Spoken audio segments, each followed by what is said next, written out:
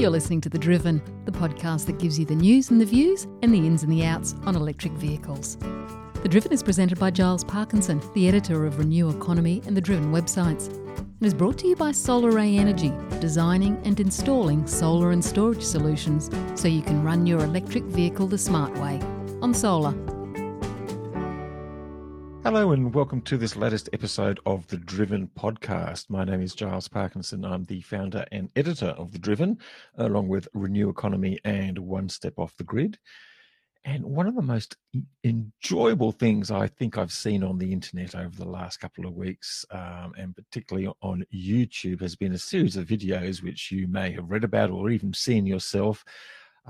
Coal miners in Teslas, and it's about a bloke, Daniel Bleakley, who has taken his Tesla up to his home ground in the coal mining area of central Queensland, and well, we're going to hear about exactly what happened, but he's basically been taking a whole bunch of people out in his Tesla, giving them a bit of a drive and allowing them to enjoy the acceleration and the other wonders of electric vehicles. And I'm delighted to welcome Daniel Bleakley to this podcast. Daniel, thanks for joining us.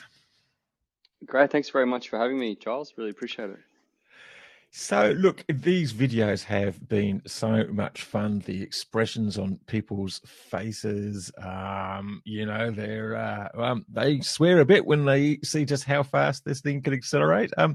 Let's just start off quickly. You've got a Tesla Model 3. I'm guessing it's not a standard range plus because it seems to be accelerating 0 to 100 in about 3 seconds. So is it a performance or a long range? What have you got exactly? Yeah, it's a Model 3 performance that I've got. Yeah. So they can do it in just a bit under 3 seconds. So they do have a bit of vim about them, don't they?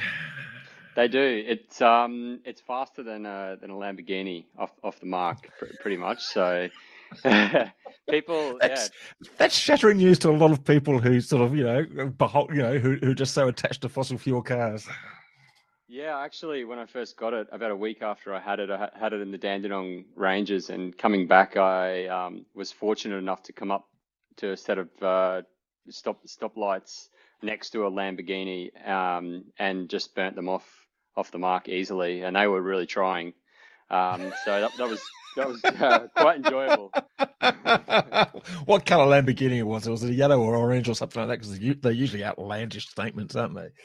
Yeah, I think this was a white one, but the two guys in it, they were looking over and they were kind of confused. The look on their face, they couldn't quite understand what had just happened.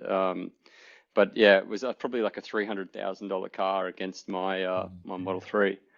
Yeah. Well, they should be able to afford the therapy that follows. It's a fantastic story. So look, tell me about these videos.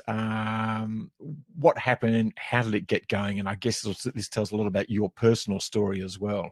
Just give us just take us through it. Sure. So I've been a climate activist for about 2 years. Before that, I was an engineer, mechanical engineer, and business owner. What got you into climate activism? Well, I've been interested in climate change for about 20 years. So I wrote my first letter to a politician about how concerned I was with climate change back in 2001. And that was when I was studying to be an engineer in Queensland. And yeah, I got some rubbish response back from the Queensland Environment Minister, kind of fobbing me off. And then learned a lot more about climate change. I read Tim Flannery's book, The Weathermakers, in 2005. But even back then, it still seemed like a problem that was a long way off into the future. And so I never got into activism. I never joined a political party back then, but I did stay well across the politics and the science for many years. And then the last 2 years, seeing a lot of the recent reports that are coming out about how serious and urgent this problem is becoming, I started to feel compelled to do something myself. And I was listening to a radio program a couple of years ago, and they were interviewing some school strikers, some of the Australian school strikers, and they were just so articulate and well spoken and passionate. And I just thought to myself, well, if they can do something, then surely I can too. And so that's when I joined Extinction Rebellion a couple of years ago. Fantastic. And what got you into an EV? I've also been interested in electric vehicles for a very long time, and I've been following Tesla very closely for many years. I'm a big Elon fan. I love the mission of Tesla and the culture. And as soon as the Model 3 became available in Australia, I put an order down for one. I did go for as we said, I did go for the performance, and I'm not a particularly wealthy person. It was a stretch. It's been a stretch for me to buy this car, but I wanted to buy it because I wanted to show it to as many people as I can and let people experience how phenomenal electric vehicles are. So you had the idea right from the start that you're going to use this as a bit of like a vehicle for quite literally a vehicle to spread the message. Yeah, absolutely.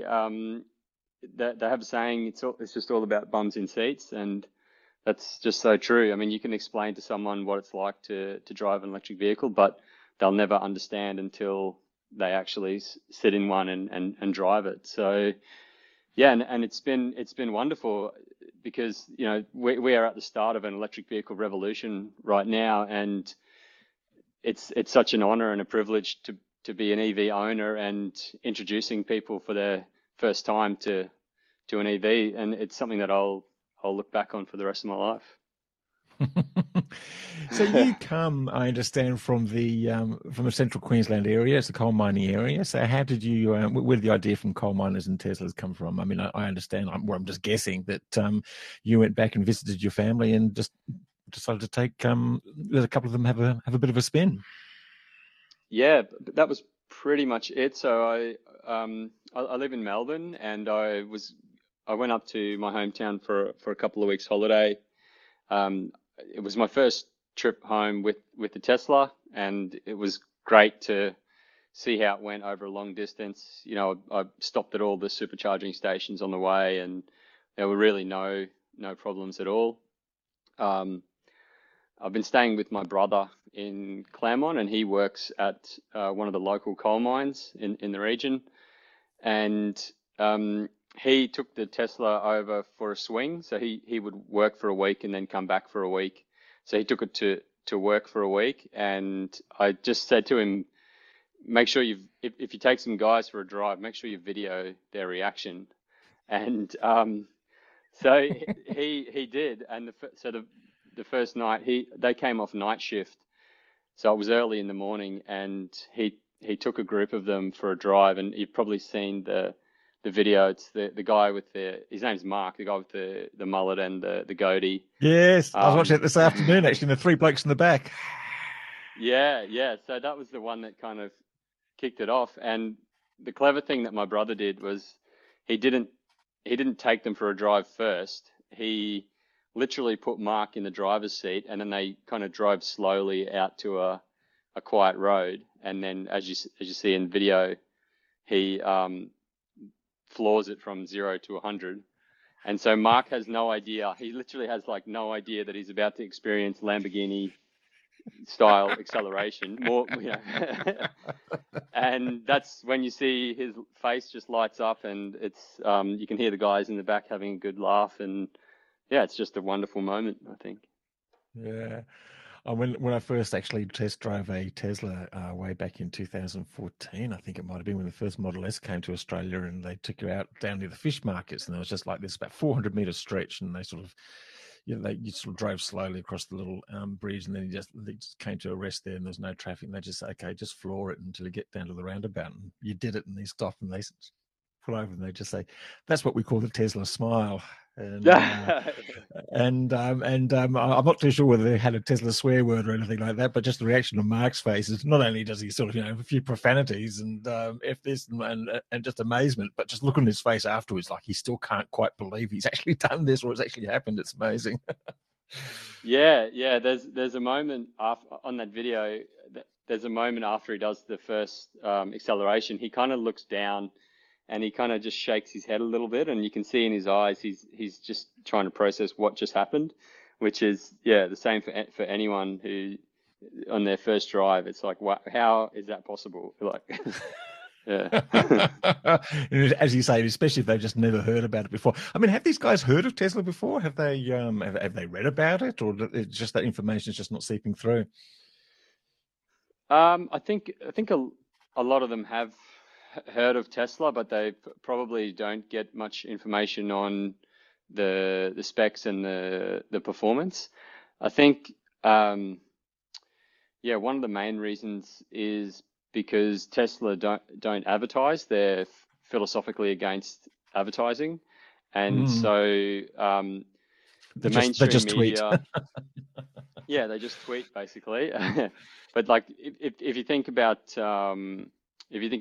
Channel 7, Channel 9, Channel 10, they never show or hardly ever show stories about Tesla, and the reason is because those media organizations derive hundreds of millions of dollars in revenue from major car manufacturers like Toyota, Ford, GM, Volkswagen, etc. And Tesla is a threat to those companies. Tesla is the fastest growing car company in history, and so it is a threat to the revenue streams of commercial television and radio channels who advertise competing products. So that's why you never hear about it on the mainstream media. So it's the Tesla thing is all about word of mouth, and YouTubes and all that kind of stuff. Yeah. What's been your favorite video so far? My personal favorite is Gucci. I think he's episode 6 or something like that.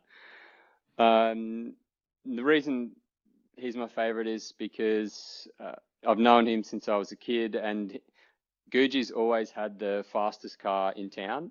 So he's always had like this incredible V8 that he's worked on, and really knows his cars, really appreciates cars, and so to see him enjoying it so much, for me that was really special.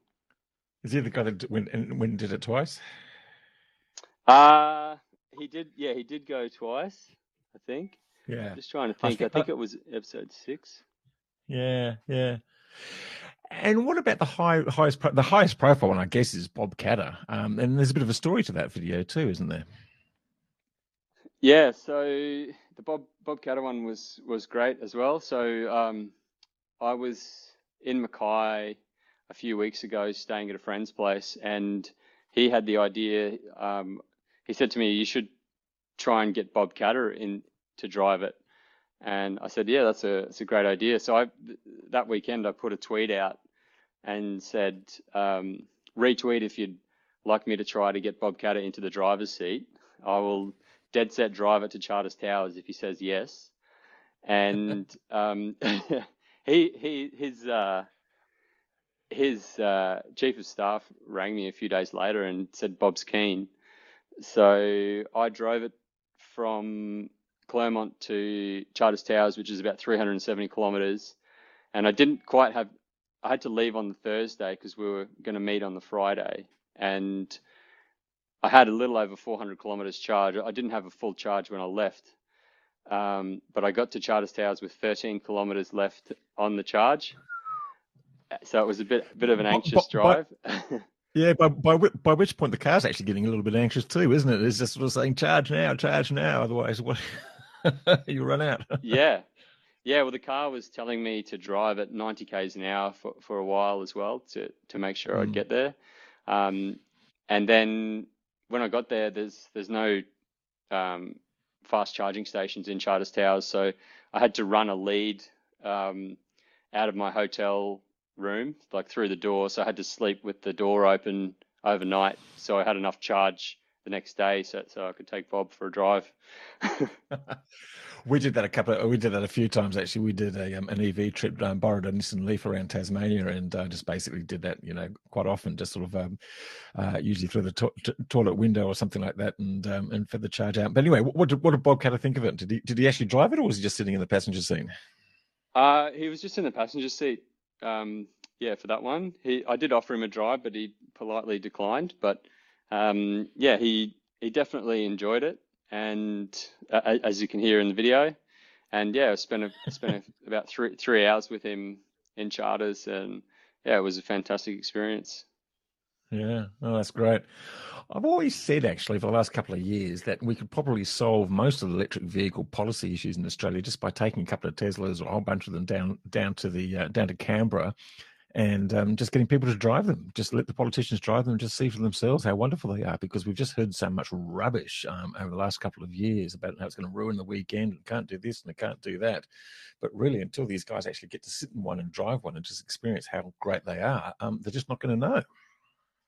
Yeah, exactly. I think as EV drivers, like, you often make the assumption that people already know or understand what you understand, but actually they don't. And you're probably the same as me. I knew about Tesla a lot. I knew a lot about Tesla, but it wasn't until I went for that test drive, and I also drove a Model S in Melbourne, many years ago, and then you get it. Then you're like, wow, this is incredible. I think that could be a election winning strategy if we just get more bums in seats. Absolutely. Yeah. Well, it's interesting. There is actually one com car now is a Tesla Model 3, and I think it might be a performance car. And I'm not too sure where that is situated, but it is interesting to note that one Coalition MP, Katie Allen, I think she's the member for Higgins, I think, in Victoria, she's actually gone out and bought herself a Model 3. I still wonder whether it is because she might have sat in the back of one as a com car. So, as more and more of them get a lift, and they might get engaged. Now, how has this changed the thinking of the people that up around Claremont and in coal country? I mean, do they just sort of say, "Oh, that's a great gimmick, that's amazing, didn't know that," and then just sort of keep on going, or they just sort of has that sort of changed the way they kind of think about things now? It's a really good question, and I can't like speak for everyone because I just don't know how everyone feels about it now. But the impression that I get is that it has had a real impact. I've spoken to a few of the people I've taken for drives a few days later, and they're still buzzing and they're still asking more questions about Tesla. And I know from other friends that I've taken here in Mackay, they'll go for a drive and then they'll spend 2 or 3 hours that night Googling Tesla, Googling electric vehicles and looking at YouTube's, etc. So I don't think there's any gimmick element about it. I think it's the real deal, and I think, I think it really genuinely changes people's view after they've been for a drive. Yeah, I guess there are two concerns about the whole energy transition. One, for many people, is what sort of jobs they get to have in and during and after the transition, and second is the lifestyle that they might have after the transition. So it's nice to know that they're not going to live in caves, as they're often told, in the renewable energy transition with lights out and everything like that, new technologies can be quite exciting. I guess the fundamental thing, though, particularly in the coal mining area, is what the jobs look like for them as those mines transition away. And I guess that's the hard part of the that's the hard part of the whole politics and sort of the social push for change, isn't it? Yeah, that's right. And the jobs that people in these communities will or will not have in the future will be determined by the decisions that we make today on what we invest in and where we invest in it. There's nothing stopping the federal government from dropping billions of dollars into regional Australia to develop renewable technology and sustainable industries, whether that's manufacturing renewables, whether it's installation and maintenance or other associated industries,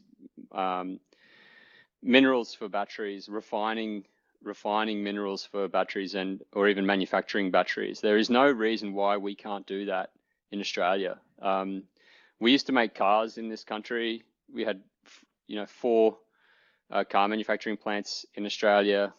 There's no reason why we can't make things here.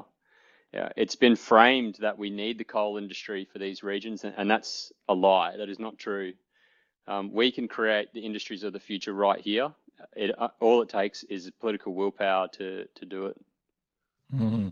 It was pretty frustrating in the last federal budget. There was very little for renewables. There was very little for climate. There was some for sort of fossil fuel subsidies, and then we found out 2 weeks afterwards, apart from that sort of crazy sort of gas plant idea at Kurri Kurri, there's also $2.5 billion or $2.3 billion for the 2 oil refineries to keep on going. And then since then we find out that money's probably just going to go straight back to shareholders in a share buyback or a dividend payment or something like that. So it's hardly ever needed. Do you have any sort of feeling about why there is this opposition to this? I mean, did Bob Katter give any insight into that, or do you get any insight from talking to Bob Katter? I mean, it seems so obvious to people that there is this potential, and you're absolutely right, I think, in saying that it comes down to the decisions that we make now or very soon as to how Australia sort of evolves and manages that transition, but there just seems to be this massive resistance against it. Yeah, I mean, the only answer I can think of as to why this is happening is corruption and influence of the fossil fuel industry over the Australian government. The fossil fuel industry gets billions of dollars every year of public money, and renewables gets hardly anything. I mean, that in itself has got to raise so many questions. I mean, last year the fossil fuel industry received something like 10 billion in subsidies and tax breaks, etc. That's our money. Like, that's 10 billion less that we have in to spend on other things. Now, the coal industry employs about 40,000 people across Australia, and you could pay if you paid every one of them every one of those 40,000 people, if you paid them $100,000, that'd be $4 billion in a year. So with that 10 billion that was given to the coal industry last year, that could pay the entire coal workforce for 2.5 years, right? So where is that money going? I mean, when you're subsidizing the industry more than double the amount that it costs for the entire labor force, something's not right there. That's goes back to what you were saying before about the TV channels. They're so invested with the mainstream car manufacturers, some of whom are going towards electric now, but they kind of want to do it at their own pace, that they don't actually talk about Tesla. So maybe it's that weight of money that's just influencing on the government, that weighing on the government. Yeah, potentially. I think that there are so many fossil fuel industry lobbyists in Canberra and in Parliament as well. I mean, Matt Canavan's brother is a large shareholder in Rolleston coal mine. So Matt Canavan's family is heavily invested in the coal industry. So that's going to influence his decision making as a senator in Australia's Parliament.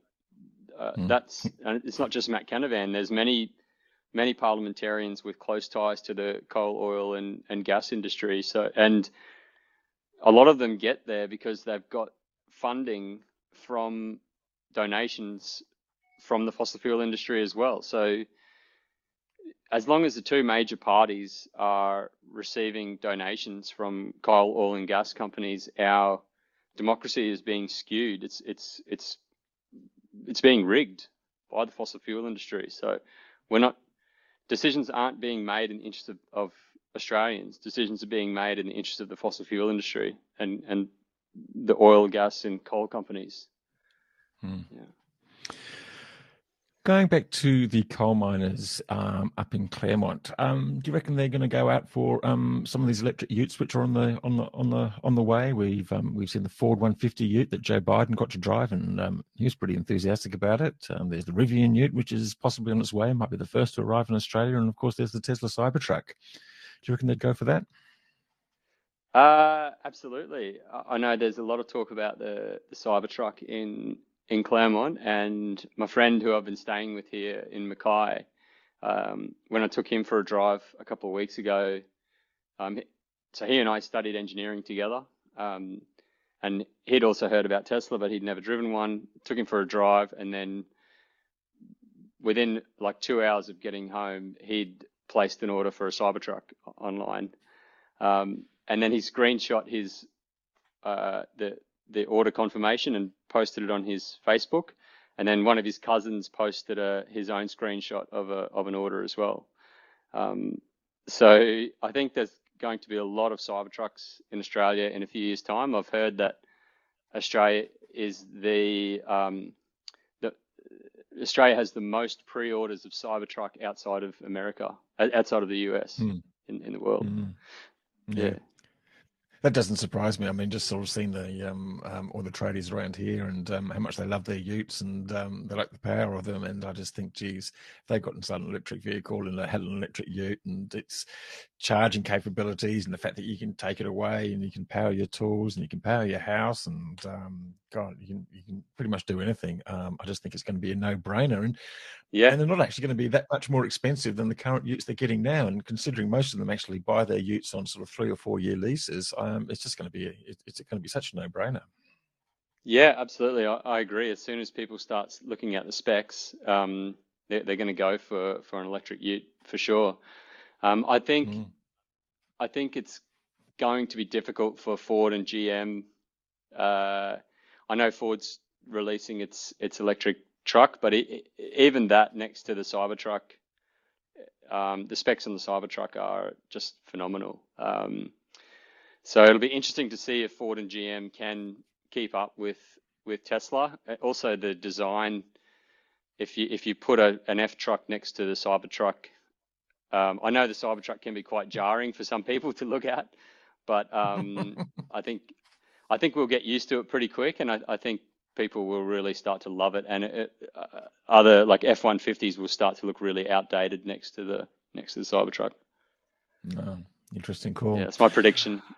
That's your prediction. That's fair enough. No, absolutely. So look, what's next on your agenda? Either for are you going to get every coal miner in Central Queensland to have a drive of your Tesla, or you got other little projects ahead of you?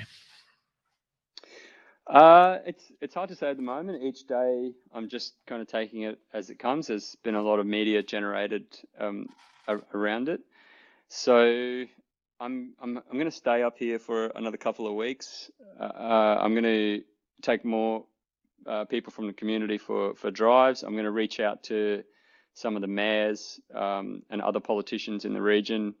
I'm also reaching out to some sports stars and other prominent figures around the place to see if they're keen for a drive. And ultimately, I've also set up a Patreon account, and I'm trying to crowdfund some finance to keep this project going. Ultimately, I'd like to take the car to regional towns around Australia from now until the federal election, and just try to take as many people as possible for drives, film some of the reactions, maybe have some longer format interviews in the car. So it might be like a half an hour chat with people about clean technology and electric vehicles and, the kind of future that Australia could have. So I've already received quite a few Patreons who are willing to back me with a few bucks a month. So if I can get that up a bit higher, then I think it's going to be definitely possible to make this like a full-time gig until the election. Sorry, I just had the mute button on again. That's a cracking idea, and good luck with that. And yes, I can think maybe you sort of go to the regional towns. You could probably take out the editor of the local newspaper. You could take out the mayor. Any other loud voices in it, and if you're around Yass or Goulburn Way, you can possibly take out the federal energy minister, because he doesn't seem to get electric vehicles either. So, apparently, I was just going to say, apparently his office is only 300 meters from the Tesla charging station. Oh, is that right? Oh, well, I didn't realise I'd been Goulburn, that yeah. close to him. Yes, because I've actually stopped at that charging station many a time, actually, on my way down to see my mum Yeah. down in Canberra and on the way back. And I didn't realise it was that close. There you go. Yeah. Have you taken anyone out for a spin and they haven't liked it? No, that's an easy answer. Not a single Uh, person, not a single person gets out of the car disappointed. uh, Everyone's expectations are succeeded. Yeah, but by a long way. Even people who've heard about the car or watch YouTubes and know that it's fast, it's still nothing prepares you for the actual experience. It's like someone telling you how good a roller coaster is, but you never actually get how good a roller coaster is until you've been on one. I guess that's the best way to explain it. Well, don't go on a roller coaster. Just get in a Tesla and hop in and have a drive. And look, for those who can't be up in coal country, getting a drive of your Tesla, Daniel, there's lots of places you can get test drives, either with Tesla or some of the other manufacturers who have got electric cars available. It's worth going down and trying them out. Daniel, look, good luck with your Patreon fundraising, and good luck with your campaigns with Extinction Rebellion, and also hopefully you get your project and get to take your Tesla around the country. And congratulations on a fantastic initiative. Thanks very much, Giles. I really appreciate it. And yeah, thanks for having me on the show. No worries. Okay, bye for now. The Driven podcast was brought to you by SolarAy Energy. SolarAy Energy has been designing and installing solar and storage solutions for electric vehicle owners since EVs first arrived in Australia. There's a smarter way to run your EV from SolarAy. Visit solaray.com.au/thedriven.